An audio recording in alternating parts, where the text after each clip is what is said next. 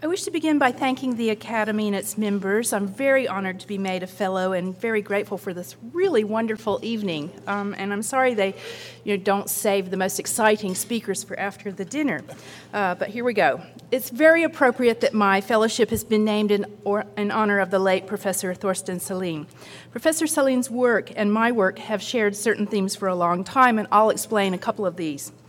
First, Professor Salin spent his career advocating against the death penalty and against punitive justice practices in general. In 1993, I published a theoretical paper that took a developmental view of juvenile delinquency. The theory described two groups of delinquent young people. In a nutshell, one group, called life course persistent offenders, start their antisocial behavior in very early childhood and continue to develop during adolescence and adulthood into serious and ever more violent offenders. The other group, in contrast, called adolescence-limited offenders, have short-term involvement in delinquency as a kind of a normal part of adjusting to growing up. And it may seem obvious, but it's important not to mix up these two kinds of kids. Since 1993, this theory has been cited more than 1,500 times, and its hypotheses have been tested in 16 different countries. Today, the theory is being applied to guide juvenile justice reform, to redirect America's policy away from the recent trend toward ever more severe punishments for younger and younger offenders. The reform argument is made best in a new book that's coming out by Professor Larry Steinberg from Temple University here in Philadelphia. I think Professor Salin would have approved of this work.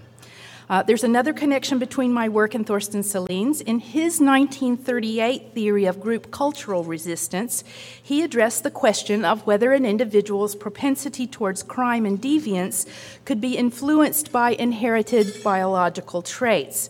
Professor Salin argued that most crime and deviance are caused by social pressures, such as poverty, lack of education, and urban disorganization in cities, and parents' tendency to socialize their sons towards aggressive behavior.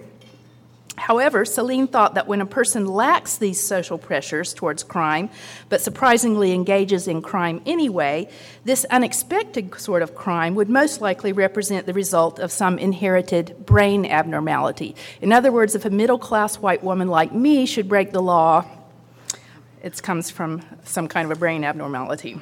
We must consider the contemporary context in which Professor Salin was writing. In the 1930s, the proponents of Marxist social explanations for human behavior were doing a hand-to-hand combat with the proponents of genetic determinism and eugenic policies.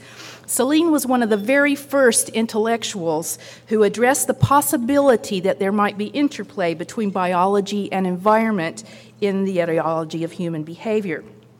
In my own work, I use methods that were not available in Professor Salin's day to study the interplay between environment and biology. In 2002, as Doug told you, my collaborator Avshalom Caspi and I published our first paper on the interaction between a specific genotype and a social environment. We already knew that children who've been maltreated are more likely to become aggressive themselves towards others and to become violent offenders.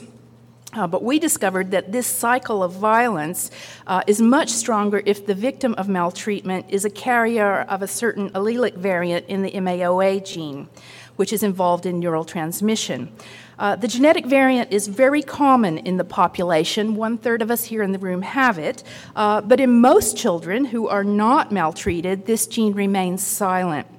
In my view, the most important lesson from this discovery was the implications that genes have no direct effect on criminal behavior. Genes are related to crime because they influence our vulnerability or resilience to the social causes of crime. In the 6 years since, we've published evidence for similar interactions between other genes and other environments involving behavioral outcomes, including depression, schizophrenia, and most recently, the IQ. This work is providing concrete empirical evidence that directly counters genetic determinism.